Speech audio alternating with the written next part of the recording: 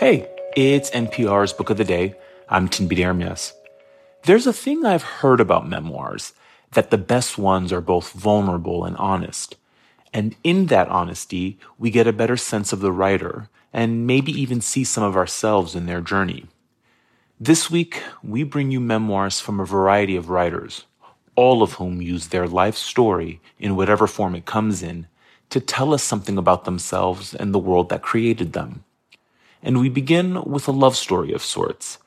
You may know Camonghne Felix as a poet whose work has garnered critical acclaim, like her debut collection titled Build Yourself a Boat, which was longlisted for a National Book Award.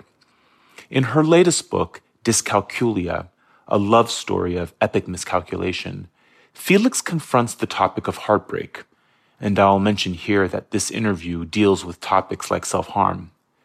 But it's not just that. It's also about Felix's journey to loving herself in the face of the trauma that heartbreak can bring. Really, it's my love story, Felix tells NPR's Wanda Summers. A love story for myself, a love story for my past, a love story for heartbreak, and it's a love story for Black girls. Is it possible to engineer our way out of the climate crisis? Some entrepreneurs want to shoot particles into the stratosphere to combat global warming. Experts say regulations on this technology aren't keeping up. The world of solar geoengineering on the latest episode of The Sunday Story from NPR's Up First podcast. From your car radio to your smart speaker, NPR meets you where you are in a lot of different ways. Now we're in your pocket. Download the NPR app today.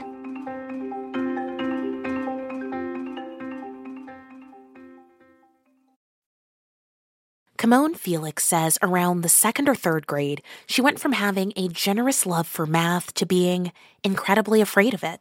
My ability to comprehend what was on the board completely went away.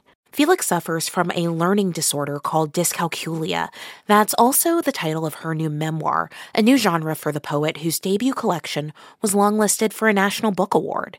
The book, which also touches on trauma and self-harm, is subtitled A Love Story of Epic Miscalculation. And within the first few pages, Felix reveals an experience of heartbreak, the end of what she calls a quintessential first love. He wasn't my first boyfriend, but it was the first time that I actually knew what it meant to be in a partnership with someone. And I felt really alone and really unsafe in the world, and he made me feel a lot safer.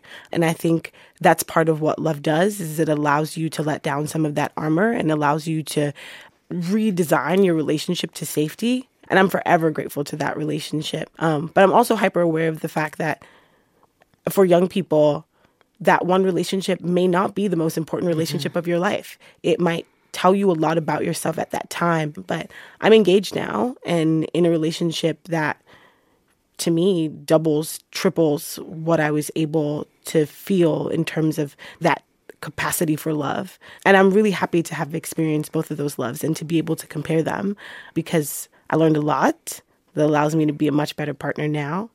And I have loved a lot, which allows me to feel good. In the book, you write about these different types of pain and loss in searing detail. There's the pain within romantic relationships. There's self-harm. There's pain within different types of interpersonal relationships, sexual abuse. And you write about them in such an incredibly personal way. I'm curious what drew you to want to explore loss like this.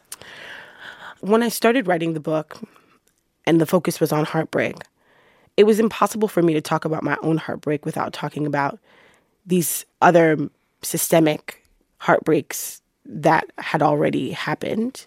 Trauma, we don't think of it as heartbreak, but it functions similarly. It causes the same kinds of symptoms, depression and anxiety and a litany of others. I wanted people to have a different relationship with heartbreak.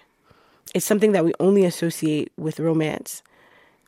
If you decontextualize it and put it in other spaces, if you talk about it in terms of self-harm, in terms of sexual assault, it's a lot easier for people to understand what it means for a person to be in pain and what it means for their heart to be broken.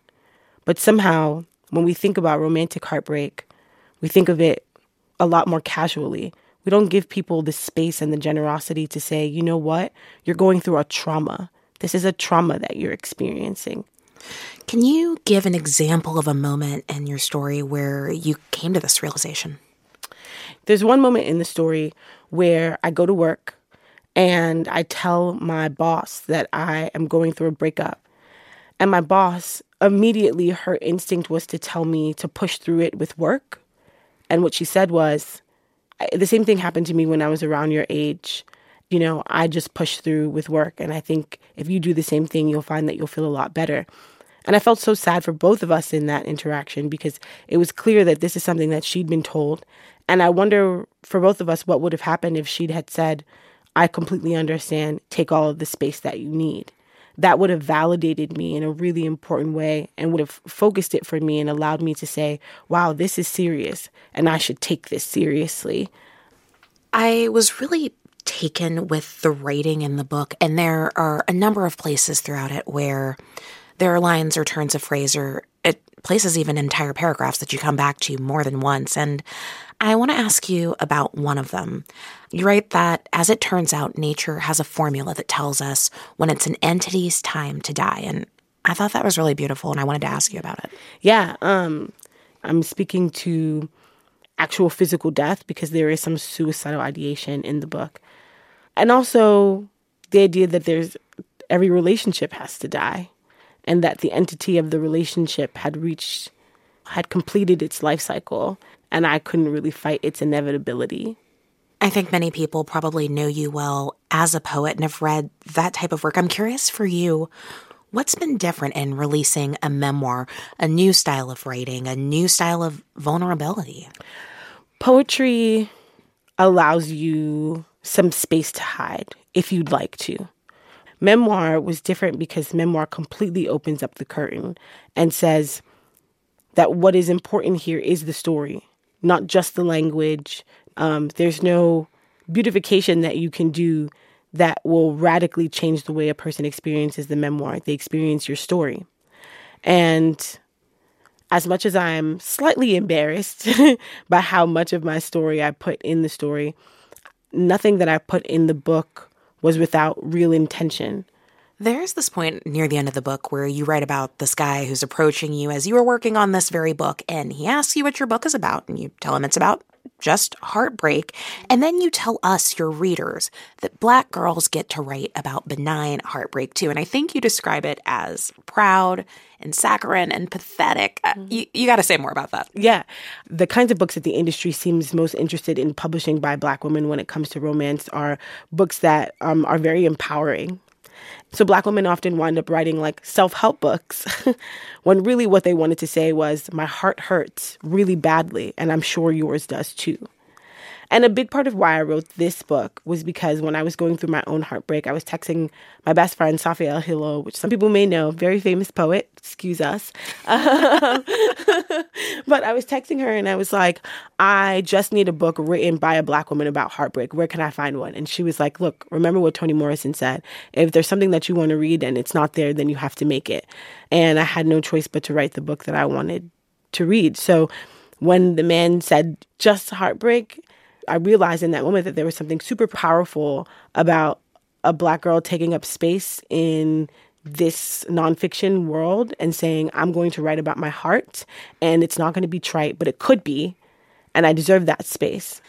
Before I let you go, I do want to come back to the subtitle of this book, A Love Story of Epic Miscalculation.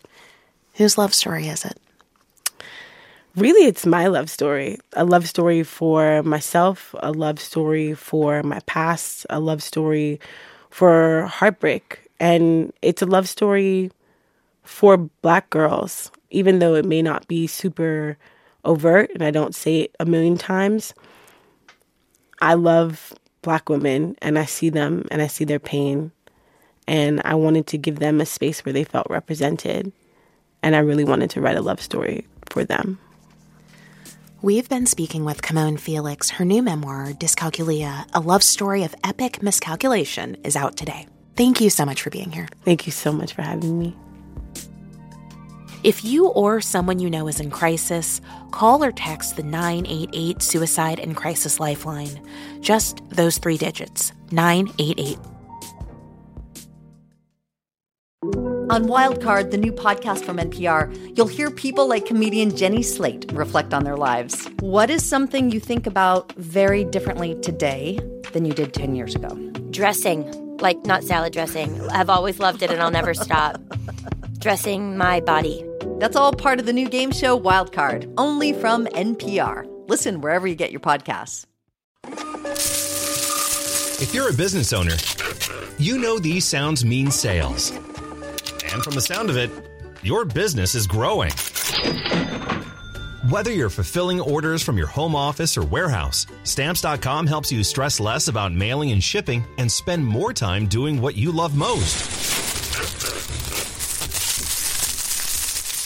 Listening to ASMR.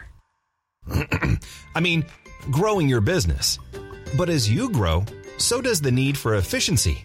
Stamps.com simplifies your shipping and mailing process.